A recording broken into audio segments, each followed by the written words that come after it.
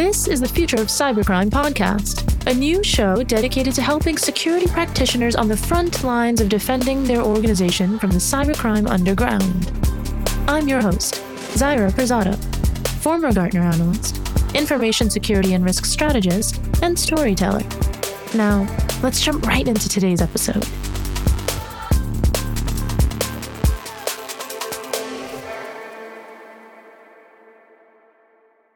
Hi, everyone, and welcome back to the Future of Cybercrime podcast with KELA, where I speak with cybersecurity professionals, perhaps like yourselves, about the cybercrime underground. Today, I have with me Ravid Laib, the VP of Product at KELA. Ravid has a significant intelligence background, having served with the IDF, Israeli Defense Forces, in the intelligence unit, and otherwise very significant product background in intelligence. Ravid, thank you so much for joining me today. Hi, Zaira. Thank you for having me. Absolutely. So before we dig into our conversation about the cybercrime underground, it would be helpful for us to ground the conversation with some fundamental definitions. I talk about this a lot on the podcast, but we haven't really defined it. So how would you define the cybercrime underground? So that's a really good question. I think that there is a very big overlap between what we and some other vendors refer to as the cybercrime underground and what other vendors or the media sometimes refers to as the dark web. And to put it as simply as possible, we define the cybercrime underground to be anywhere on the internet where bad people use the internet to do bad stuff. Now, that bad stuff can be monetizing the products or services around cyber attacks. It can be purchasing or offering services that relate to how cyber attacks can be executed, and basically anything really that takes a part in the financial ecosystem surrounding cybercrime. So really, again, anything from using information and leaked intelligence to conduct attacks, and to the other side, monetizing the final products of an attack. That's a significant definition, and it requires a very, very strong expertise to collect, to parse through, to understand. And KELA is one of the top providers in cybercrime threat intelligence. How exactly does KELA do this? How do they collect and curate? I mean, how do you fashion this on your side and product? So I think first of all, it starts really with understanding how cybercrime works, subject matter expertise around both intelligence and cybercrime specifically. And just to ground even further the definitions that we've used before, let's talk about a few examples to the cybercrime underground. So let's take the general definition of bad places on the internet where bad people do bad stuff, and try to give some specific examples. One such example is the Genesis market, which received a lot of headlines as of early April, where it's been disrupted. It hasn't closed like some reports claimed. It's still out there, still working. However, it was severely disrupted. Now, Genesis, specifically to those listening who may have not heard about it, is a market, an automated market, where bad actors, or specifically the actors behind Genesis themselves, monetize the products of info-stealer infections, meaning an individual was infected with malware, the malware exfiltrated credentials to anything from social media to enterprise VPNs from the infected machine. And then the attackers are making money from these attacks by just selling the credentials to whoever would like to buy them on a dedicated market. Now, in that sense, Genesis is the perfect example to the cybercrime underground. And again, a lot of vendors would refer to Genesis as a dark web market. It really is more terminology than anything else. And that is because, again, Genesis serves as a way for one set of attackers to monetize the products of their attacks and basically then empower other attackers who take these credentials and use them to do other bad stuff. For example, take enterprise VPN credentials and use them for initial access for ransomware attacks. Now, in order to be able to collect intelligence and help enterprise defenders protect themselves in a way that's more effective, you first of all have to understand, obviously, that markets like Genesis and Genesis specifically even exists. That really comes from being ingrained in the communities, marketplaces, and forums where cyber criminals operate, being able to understand nomenclature, being able to really understand kind of the underground commerce, which drives the cybercrime underground. Really, at the end of it all, it's all business. It's people trying to make money. Circling back to your actual question, that is where really subject matter expertise comes in.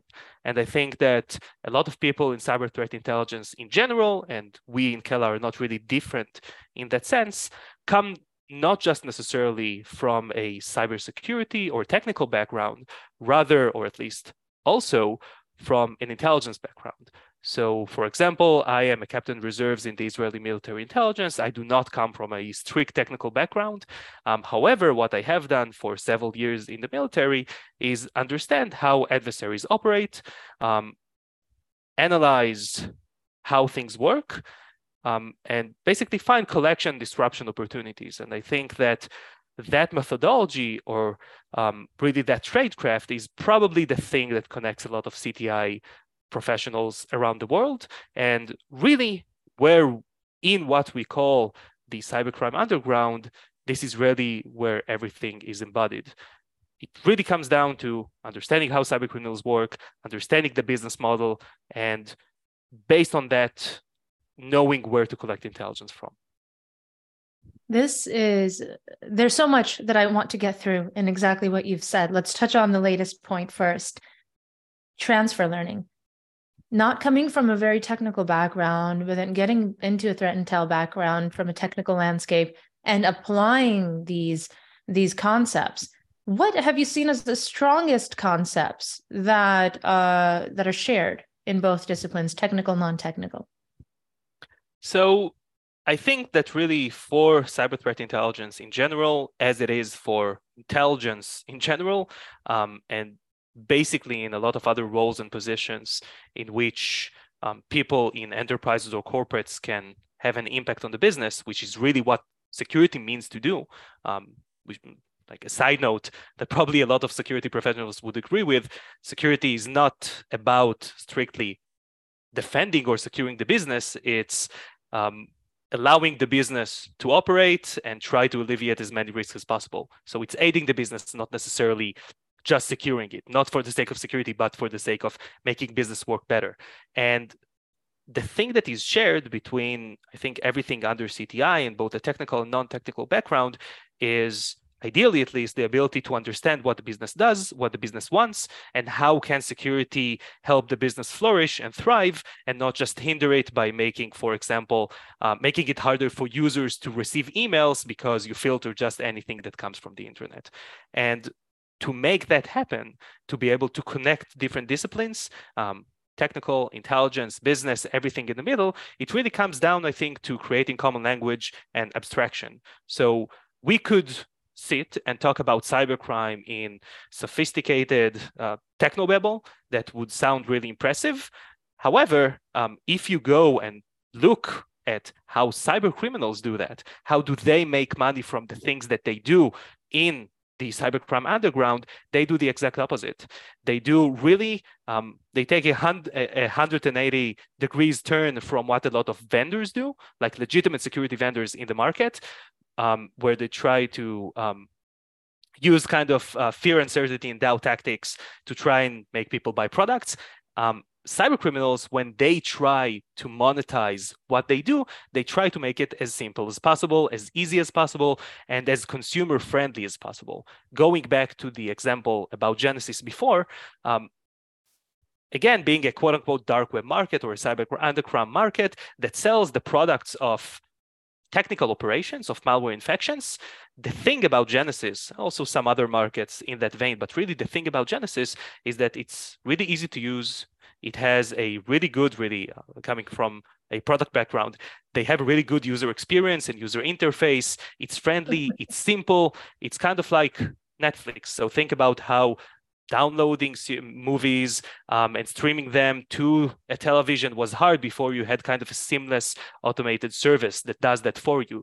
So cyber criminals are really good, or at least some of them are really good, in taking these hard technical things that they do and making them easy to monetize, easy to sell, easy to offer as a service. And for security or cyber threat intelligence professionals, the thing that connects, I think, what we're trying to do is that we're trying to do the same, but for the good guys. We're trying to take a lot of hard concepts, a lot of buzzwords, a lot of technology, a lot of human behavior, and make it easy for decision makers to understand so we can help the business operate in a way that's better. Hopefully that makes sense. It does. It does. I'm going off the cuff here, but if vendors were to market in a similar way, how would the narrative change? How does KELA change that narrative? So I think, that's a really good question. And maybe to tie back to the first question, the reason that we really try to avoid phrases like the dark web or the dark net or a lot of these things that are FUD inspired is because we think that a good mission or a proper mission for cyber threat intelligence, security, again, I'll just refer to CTI, to everything as CTI from now, just for the sake of clearance. We think that a good CTI mission is to make things easier to understand. And what we're trying to do is kind of to shine a light into what a lot of vendors or a lot of people call the dark web and show that it's not that complicated. It's not that vast Wild West that a lot of people talk about. It really is a business or a financially driven ecosystem where people try to make money. Like 90%, 95, 99% of it is cyber criminals that are there to try and make a bang on their buck. It's people that have spent time and effort doing something, just really going, like hitting the nail hard on the Genesis example. It's people who have spent a lot of time, a lot of effort in infecting machines with malware. That has cost them a specific sum of money, either from their own time or buying third-party services. And now they need to make a return on investment. So it's really people trying to make money. So just like a lot of CISOs or CTOs or CIOs go to Gartner and Forrester to read reports to understand all of the technology behind the FUD for legitimate vendors, we think that the vendors should have the kind of the equal to that Gartner and Forrester and like market research that helps them understand what bad guys are doing, really. And I think where cybercrime intelligence differs from CTI in general, and specifically nation state intelligence, is that, or APT intelligence, like things that go along the state-sponsored or nation-state attacks, is that really business is easier to understand than what sophisticated intelligence agencies are trying to do. So when we talk about cybercrime, we think that there's value to talking about cybercrime, not just because it's an actual major threat, but also because it's business. And again, just like Gartner and Forrester can look at legitimate business and look at supply chains and look at vendors, look at their marketing strategies, look at their product strategies, look at the actual offerings, analyze them, and make sense of the chaos out there in the world, we think that you can do the same for cybercrime because, again, it's business. So just like you can go and chart Netflix's stock over time and tie things back to what they've done, you can also kind of do the same with cybercrime markets and attackers in general because they are financially driven as well. So really, in terms of our mission, in terms of our beliefs, this is what we're trying to do. We're trying to give an easy understanding of the cybercrime underground, mostly based on the fact that you can understand it, because really it's a business. It's a business with a lot of marketing, it's a business with a lot of buzzwords and also some FUD as well. But it can be understood, it can be mapped, it can be researched, just like legitimate business. I think, again, that was a fantastic way to define how a product can also be consumer friendly. There's this one point that you made on FUD, fear, uncertainty, and doubt, and how it exists in the cybercrime world as well. I need to know more. How? Maybe not to their customers, but to us. So how does that happen? So I think that what we've seen over time, and I should say that it has become better in the last few years. But what we've seen both in journalism, like in the media, as well as materials from vendors, is a lot of hype and a lot of very general, like not really well explanations about what cybercrime or what the, again, cybercrime underground specifically is, and a lot of hand waving and buzzwords around it. And I think that at a point in time, again, it's a bit better now, but at a point in time, we were at a place where we were talking to defenders about cybercrime intelligence, and we were met with a lot of unrealistic expectations and a lack of understanding around how does cybercrime actually works. And a lot of people thinking that there's like one secret forum on the quote unquote dark web where attackers just blatantly share their targets and detailed plans for attacks, just waiting for someone to get in there and understand their secret plans, like a Bond villain. And in reality, that is not how things work. Just like in most businesses, or small businesses at least, you wouldn't have like CEOs sitting down, petting a cat and scheming, but you would have people doing their job, doing some like small things that tie to one another in the kind of in the larger view to make something happen. Just like in cybercrime, a lot of different moving parts are working together. So at the end of that whole process in which information can change hands different times, an attack can be carried out.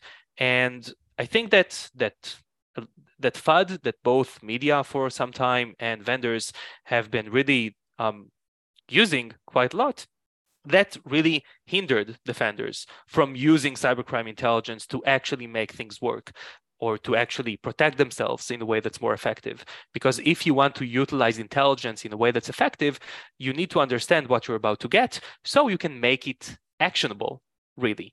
And in that sense, fine-tuning sensors and fine-tuning processes, for example, to not just not look for instances where attackers are screaming in the forum that they're about to attack you, but instead of that, understand that the things you should look at, for example, are maybe credentials coming from one of your employees that are monetized in a cybercrime market, or maybe someone offering access to your supply chain in a forum, like specifically an initial access broker, for example, or maybe one of your servers has been compromised and is now offered for sale in an RDP shop. For example, all these are real examples to actual things that are happening in the cybercrime underground. None of them is as shiny and as flashy as imagining, again, kind of a Bond villain sitting down and announcing to a small group of friends how they're going to attack you. However, in the big puzzle that is a cyber attack, these small things that happen can really, if you connect all of the dots, they can plot a chart that ends in you being compromised, perhaps. And when we're talking about removing FUD and talking more about what actually happens in the cybercrime underground, that is exactly that. Moving away from fantasies about how attackers work and into realms where you really understand how the bad guys work, what it is that they do, how do they utilize and how do they leverage these communities and markets and so on to make their lives better, or really to gain an edge on you as a defender. And then you take that edge and you exploit it. You use it to defend yourself in a way that's better. And that's really what CTI actually is. FUD aside, it's ingraining yourself into the same places that in which bad guys operate, so you can see the things that they see, so you can hopefully proactively take care of the stuff that they're trying to do before they've actually done it. And that is really hard to do when we can't have a sincere, real discussion about what actionable intelligence is, what bad people on the internet actually do. And in order for that to happen, FUD needs to be put aside as much as possible, hopefully. And again, I do think that we see both in media reporting with a lot of both kind of new media like The Record and like the Cyberwire, as well as like more old school quote unquote media outlets like Bleeping Computer, where a lot of the media, at least to how we see things happening, really have thrown themselves into explaining CTI, into explaining attacks in a way that is not just shiny and sexy, but is actually helping defenders understand what bad guys do so they can protect themselves in a way that's more effective. For KELA to make this intelligence so specific to organizations and equally understandable is, I think, a hard enough task. But relative to the entire curation collection process and the parsing process, I don't even know how possible or impossible that is. I really want to jump back to that because, well, of course, I'm going to ask you, how can organizations use KELA's intelligence? But first and foremost, how do you collect and parse through all of this? And is KELA's intelligence homebrewed, or is it sourced from other tools? And if it's homebrewed, what's the how? So I think that's a key point. We've been doing what we're doing for about a decade now. And throughout the time, the intelligence that we provide our clients with is 100% homebrewed. As you put it, it's intelligence that we source specifically by tools that we create and maintain. These tools being what you can call collectors or crawlers or scrapers, but really technology that has been built in-house over time for the past 10 years or so, getting us to a point where I'm a bit biased, of course, but I really think that we have top-notch collection technologies and capabilities.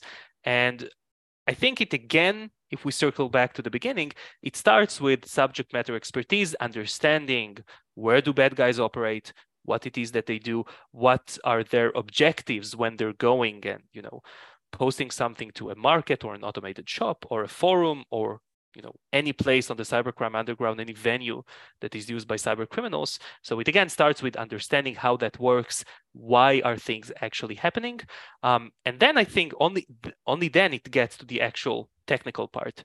So the full process starts with scoping, again, understanding interesting places on the internet from which we want to collect, vetting our sources by trained intelligence analysts. So one thing that you can see a lot in the cybercrime underground, just like you can see in legitimate business, is people who are not really trustworthy. A lot of markets turn up to be scams. A lot of forums turn up to be honeypots, or rivalries between different gangs or different cyber criminals can create a lot of instances where bad people try to dupe one another or just exit scam with a bunch of money from people on the internet.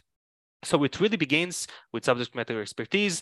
It follows with vetting by trained intelligence analysts that know the context that can be used to really understand whether something is credible and relevant or not. We then, in that process, tailor to that potential source. Again, that can be a forum, a market, a shop, anything really, any place on the internet. Tailoring that with a custom collector that can behave like a human being, that can bypass protection and bot detection that bad guys are using, because of course they don't want to be scraped. They don't want to have automated tools in their homes exfiltrating intelligence out. So we really have kind of a framework that we've been working on for a very long time to how we create kind of these automated collectors. And that allows us really a lot of flexibility in how do we want to be perceived, how do we want the collector to behave. So we have really a wide range of customization that we can then employ to make sure that we're really well ingrained in that source. And from there on, collection is fully automated, which gives us a lot more time as a company to invest not in sending out our analysts to collect intelligence, but having all of the effort centered upstream, where our analysts can be more focused on analysis. They have an automated funnel bringing intelligence in. That intelligence is automatically parsed and processed with entities being extracted from it, with automated tagging that contextualizes it and gives it gives people at the end a better understanding of what's happening. And then we can really invest most of our efforts in making that intelligence be disseminated to our clients in the most effective manner, be analyzed in a way that makes sense and that makes it more actionable, and really be consumed in a way that makes things easier and makes defenders' job easiest, hopefully at least. So really, just to sum everything up, subject matter expertise in finding sources, leading to vetting, leading to fitting these sources with custom collectors, and from that point onward, it's all automated, highly scalable, pretty fun. But that's a side note. Oh, fun matters to human design and to how the product is consumed. So as I assumed as well, the collection, the parsing is just as much a integral part of this process, and it is one that requires significant expertise. You said this is 10 years in the making, so no one can just pop up out of the blue and say, this is the best threat intelligence. It takes a good amount of understanding within the process to integrate both the technology that you have created in KELA and the human element. So you're building out a very, very strong, it sounds like, and tight process among your analysts to verify this information and validate how useful it can be. That usefulness, that's to the second question. How do enterprises use KELA's intelligence? How do they make it actionable? That's the biggest deal. So I think that, like a lot of vendors in the market, we have intelligence that can be catered to kind of the three major buckets of CTI utilization. So strategic intelligence, operational intelligence, and tactical intelligence. In different cases, in different flows, in different actual products that we have within the platform that we offer, it can really differ. For example, for strategic intelligence, some of our intelligence goes into a processing funnel that allows us to display trends. For example, think of being an enterprise defender working in APAC in the insurance sector. Maybe, or not maybe, quite often, a question that you might be asked or something that you want to inform decision makers in the organization about might be, how is your sector or your geography faring at the moment against trending attacks? For example, have we seen a lot of insurance companies in APAC being affected by ransomware in the past month? If so, which attackers and which TTPs did they use? That is a classic intelligence or a classic question for strategic threat intelligence, and is also one way to utilize the data that we bring in by automatically collecting intelligence about ransomware victims from data leak sites operated by ransomware as a service operations. So that is one example on the strategic side of threat intelligence. On the operational side, I really am hitting the nail hard again on the Genesis example, but not just Genesis, other markets or other means of cyber criminals in which they proliferate credentials that were harvested from infected machines. Really, if a cyber criminal goes into one of these markets and searches for, you being an organization, searches for your VPN domain and just buys credentials, what you would probably like to know is, before an attacker has done that, the credentials were offered there. And on the operational side, this is probably the easiest way to describe an operational use case.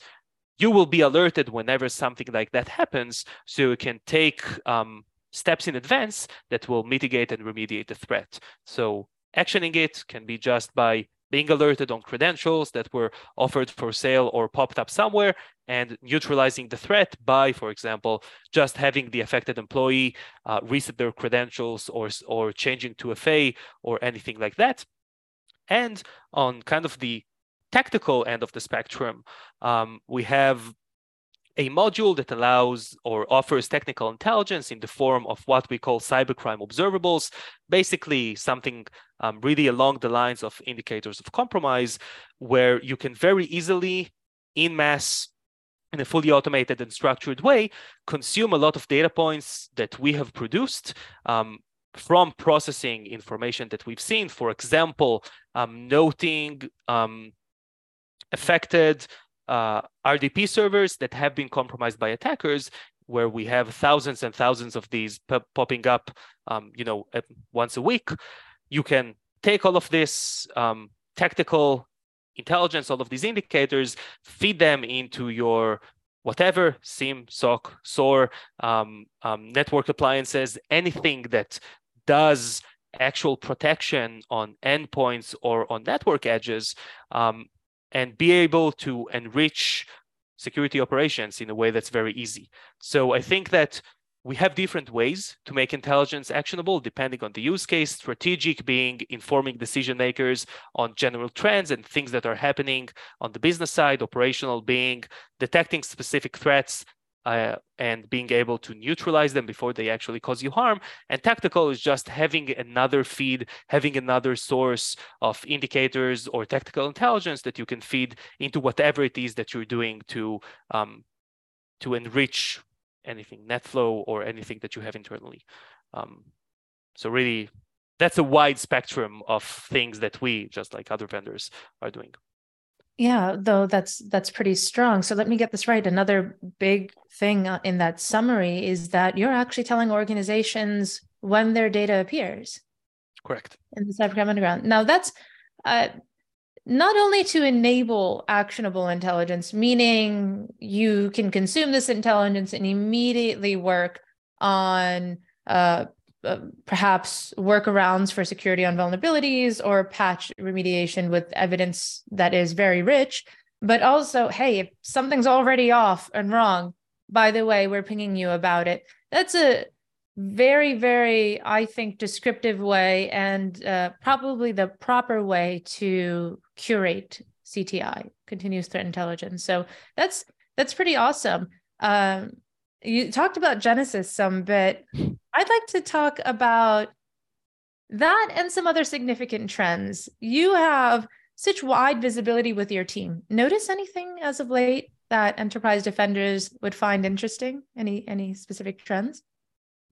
So I think that maybe not necessarily something that is really new, but something that's continuing to be a trend that's continuing to grow is basically two different trends that we've been talking about for about two and a half years now. And these are basically servicization and automation. So basically, again, the same thing that you would see in regular business, where you are being offered more things as a service rather than as a product, and also more automation around that. So going back to the Netflix example, you have everything available in a fully automated way just by clicking a button, and a set of processes that you would need to do against 3 different companies with like physical transactions and stuff like that is now happening fully virtually and fully in a fully automated way.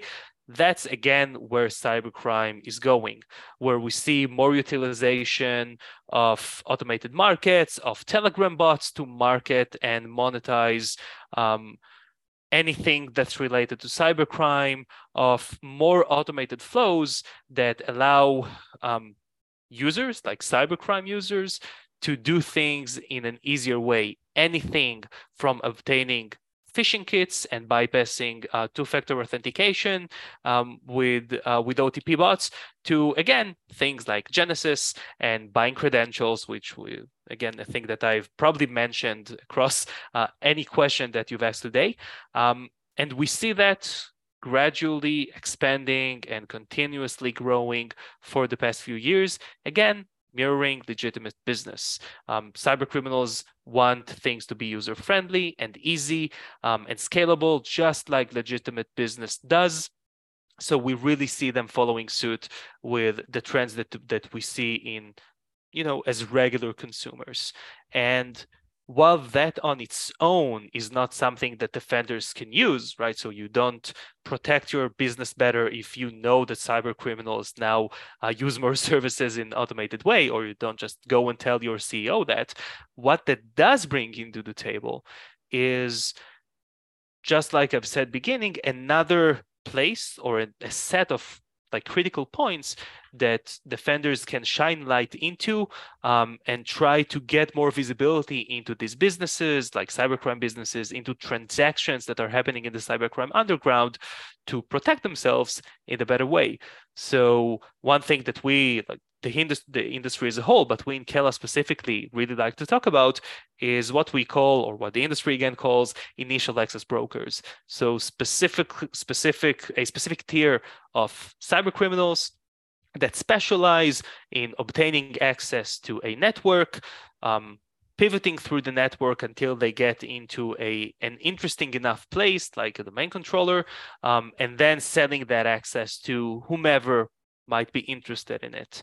Now, this is a good example because in that process of finding a beachhead in the network, expanding it, and then offering it for sale, you may see 2 or 3 different transactions where a typical initial access broker might go to a credential market to buy some credentials, or might go to someone selling lists of servers vulnerable to a specific vulnerability or things along that line. So they start their journey by buying something from someone.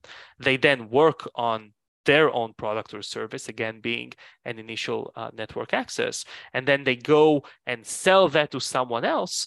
What you basically get here is at least 2 points in which cyber criminals have to be public. They have to go and offer something for sale or buy something. Now, that really ties into the servicization, where more things happen as a service. If, as a defender, you understand that, you understand kind of this new kill chain, or the concept that every kill chain has actually an 8th phase, which is monetization, that allows you to fine-tune your understanding of cybercrime, that allows you to make sure that you have the proper sensors in the proper places, be it because you develop them themselves, or maybe you buy services from KELA or another company in that market that is hopefully as good as us. And I think that trend where, again, cybercrime is more and more and more growingly mimicking and operating like business, like legitimate business, that is an interesting trend, because then it gives defenders the tools or the framework or the tradecraft capabilities that they would need to make sure that they can understand cybercrime really down to the core, understand how things are happening, and make sure that they have proper controls and proper mitigation efforts to counter what bad guys are trying to do. In several episodes, we talked about how as-a-service models are pervasive and how there are parallels between public enterprise and private enterprise, and then the cybercrime underground. That what we're doing is what we should expect others are doing, because we're all shared human. So is this trend as a service, and of course you wouldn't go ahead and tell your CISO to report that to the board unless it backs the need. So that's a really good question. I think that what you need the most, or the 2 things that you need the most, is collection capabilities, or at least the groundwork for collection capabilities, and someone that will help you understand what's happening out there to make sure that you can utilize these collection capabilities to the best way possible. If we take that into us and what we offer our homebrewed intelligence that we collect, we process, we parse, and we disseminate.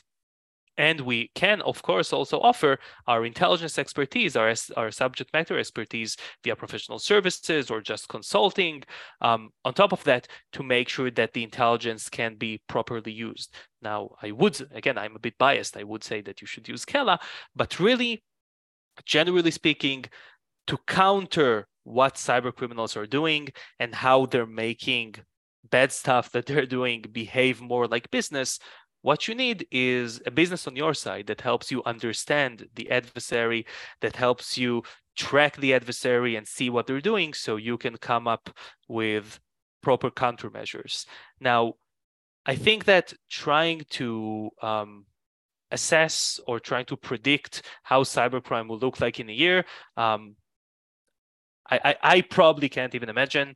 I think that trying to understand innovation and entrepreneurship from cyber criminals is really hard. There are forces at play that are really hard to understand and hard to predict. So I think that setting frameworks for collection and having a trusted partner that can help you do something with the collected intelligence and transform it into something that you can actually use, these are generic enough capabilities. So if you kind of keep your hand on the pulse of where cybercrime goes, these generic capabilities would allow you to stay on track and be able to protect yourself or help yourself to be protected from cybercrime to the best way possible, regardless of like what's happening next. Maybe we'll see threat actors propping up initial access markets that are fully automated. Maybe we'll see them taking into social media and doing stuff there. Maybe we'll see everything going dark and things start working in a totally different way. One way or another, if you have a trusted partner, again, internal, external, it really doesn't matter, even though it would help our revenue if it would be us. But really, if you have someone that's ingrained within the same communities and the same places in which cyber criminals act, you can be well informed enough so you can adjust your posture and your position to counter kind of the new wave of innovation from cyber criminals that we'll see probably within a year or so. That's a great way to phrase it. In organizations, for them to go ahead and build continuous threat intelligence functions takes a lot of educated and eager and also focused staff. And people are variable in their time, energy, and capabilities day in and day out. That and also just making it actionable and trustworthy is a difficult task. I think doing all of this in home, ground up, looks something like constantly pulling an all-nighter to take an important test the next day over and over and over again, and hoping that you ace it, right? So hoping that you have actually the right intelligence to action. Sounds like KELA is really doing all of the work ahead of time. Here's a proper study guide, everything that you need. And plus, by the way, here are the ways that it can all go wrong, and this is where your data is also exposed. Now act. I think shaving away all of that time to action is integral for organizations, especially because you're saying that Cybercrime Underground is evolving at such a fast pace. So I think the value provided speaks for itself. Let's sort of wrap up here on talking to the wealth of knowledge that you have. You're seeing this every day. What's happening in Cybercrime Underground, all the way to what's happening in inter-vendor relations, B2B relations. I want to take all of your experience and sum it up to 3 key pieces of advice you would give to enterprise defenders. It's hard, but it's hard.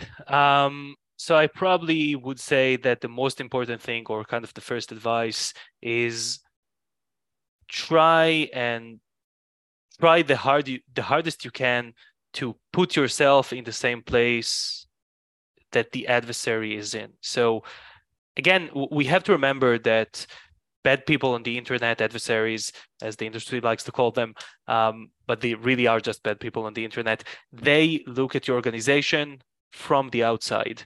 They use what they have, that can be engines like attack surface engines that scan the internet, that can be what they can find in forums and markets and so on. And in order for us to, or for a defender to really understand what you like, what you look like to the attacker, you need to try and be in the same place that they're at. And I think that's what we're doing. We're trying to give you the perspective of an attacker and show organizations how they're portrayed and how they're exposed, and what from inside of them is available to cyber criminals. So probably advice number 1 would be try to place yourselves in the point of venture that the attacker uses. Item number 2, going back to what you just mentioned, is that just like in everything else, in CTI, you always have the build or buy dilemma. Because you can, as you've mentioned, you can build a whole CTI practice that does like really well tracking of cybercrime, but that would probably take a lot of people and a lot of time, a lot of energy, and would not be beneficial for the business, because you would have to invest a lot of money in something that can be purchased. So in kind of that build or buy dilemma, I think that you need, or you should probably as a defender, buy a lot of intelligence, buy a lot of collection capabilities from vendors and from trusted partners, or from information sharing networks or whatever. But you should also build the best people that can take intelligence and transform it into action in the organizations. Are people that know the business, are people that know the people in the business and how to affect them, how to use kind of soft force to move things and make red tape go away, and actually make the business more secure. So I would say that buy the intelligence that you need from the outside, but invest in good intelligence personnel that you build internally in the organization to make that intelligence actionable. And last but not least, I would say that CTI should be viewed, or at least some flavors of CTI should be viewed as kind of an expansion to attack surface monitoring. Or to attack surface intelligence. And that kind of is continuing the first point about trying to see the world from the perspective of the cybercrime attacker. You should also understand that everything is attack surface. The banners that your servers are leaking to the internet are attack surface in the classic sense, in the technical attack surface sense, but also the way you're exposed in the cybercrime underground, that's attack surface as well, because that is what attackers are seeing. And it really all comes down to having, or trying to have at least, because it's really hard, and most of what I'm talking about is really hard. Security isn't easy. But probably the best thing that you can strive for is having a holistic view of your attack surface that's being informed by threat intelligence, but not just by threat intelligence, also being enriched and also being informed by the more classic attack surface tools and techniques. So again, anything from scanning your own infrastructure to using tools or attack surface vendors that give you that information as well. And really trying to build that holistic point of view that is driven by attack surface management or attack surface monitoring, but is also informed and contextualized by CTI, because that really gives you the full picture, not just what you should or shouldn't do according to the regulator, but also what you should or shouldn't do according to how bad guys would actually attack you because you've done something, if that makes sense. Oh, it all makes sense. I'm glad that you're giving advice that KELA follows internally as well. You built your entire threat intelligence technical platform to be action verified and facilitated by human elements. And you're also asking that organizations, as they invest, do the same thing, because context is written within layers and the business is definitively its own layer. I think that's great advice to give. And then furthermore, it's wonderful advice to say that there are other ways to action it. It all comes back to minimizing your attack surface as best as possible. I think this is invaluable for people to listen to and to hear about. I know that several people will be interested in hearing more, not just about what KELA can do, but also about you. So where can we find you? Where can folks tune into what you do? So LinkedIn, Ravid Leib. I'm on Twitter at Ravid, Ravidel, Ravedl.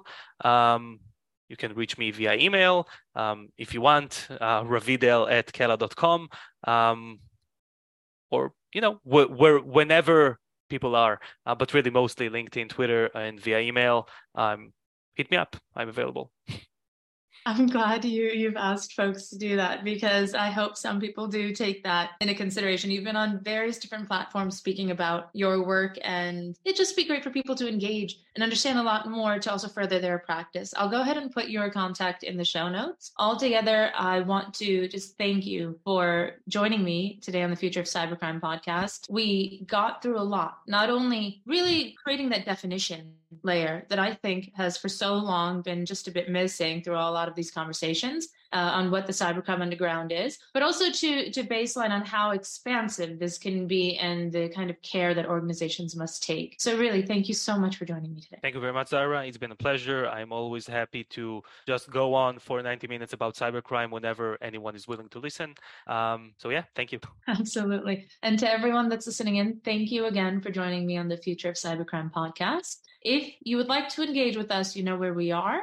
We're on your major streaming platforms, and we're also on LinkedIn. Always happy to take your questions, your comments, even suggestions. Feel free to reach out. And until then, we'll see you here next time.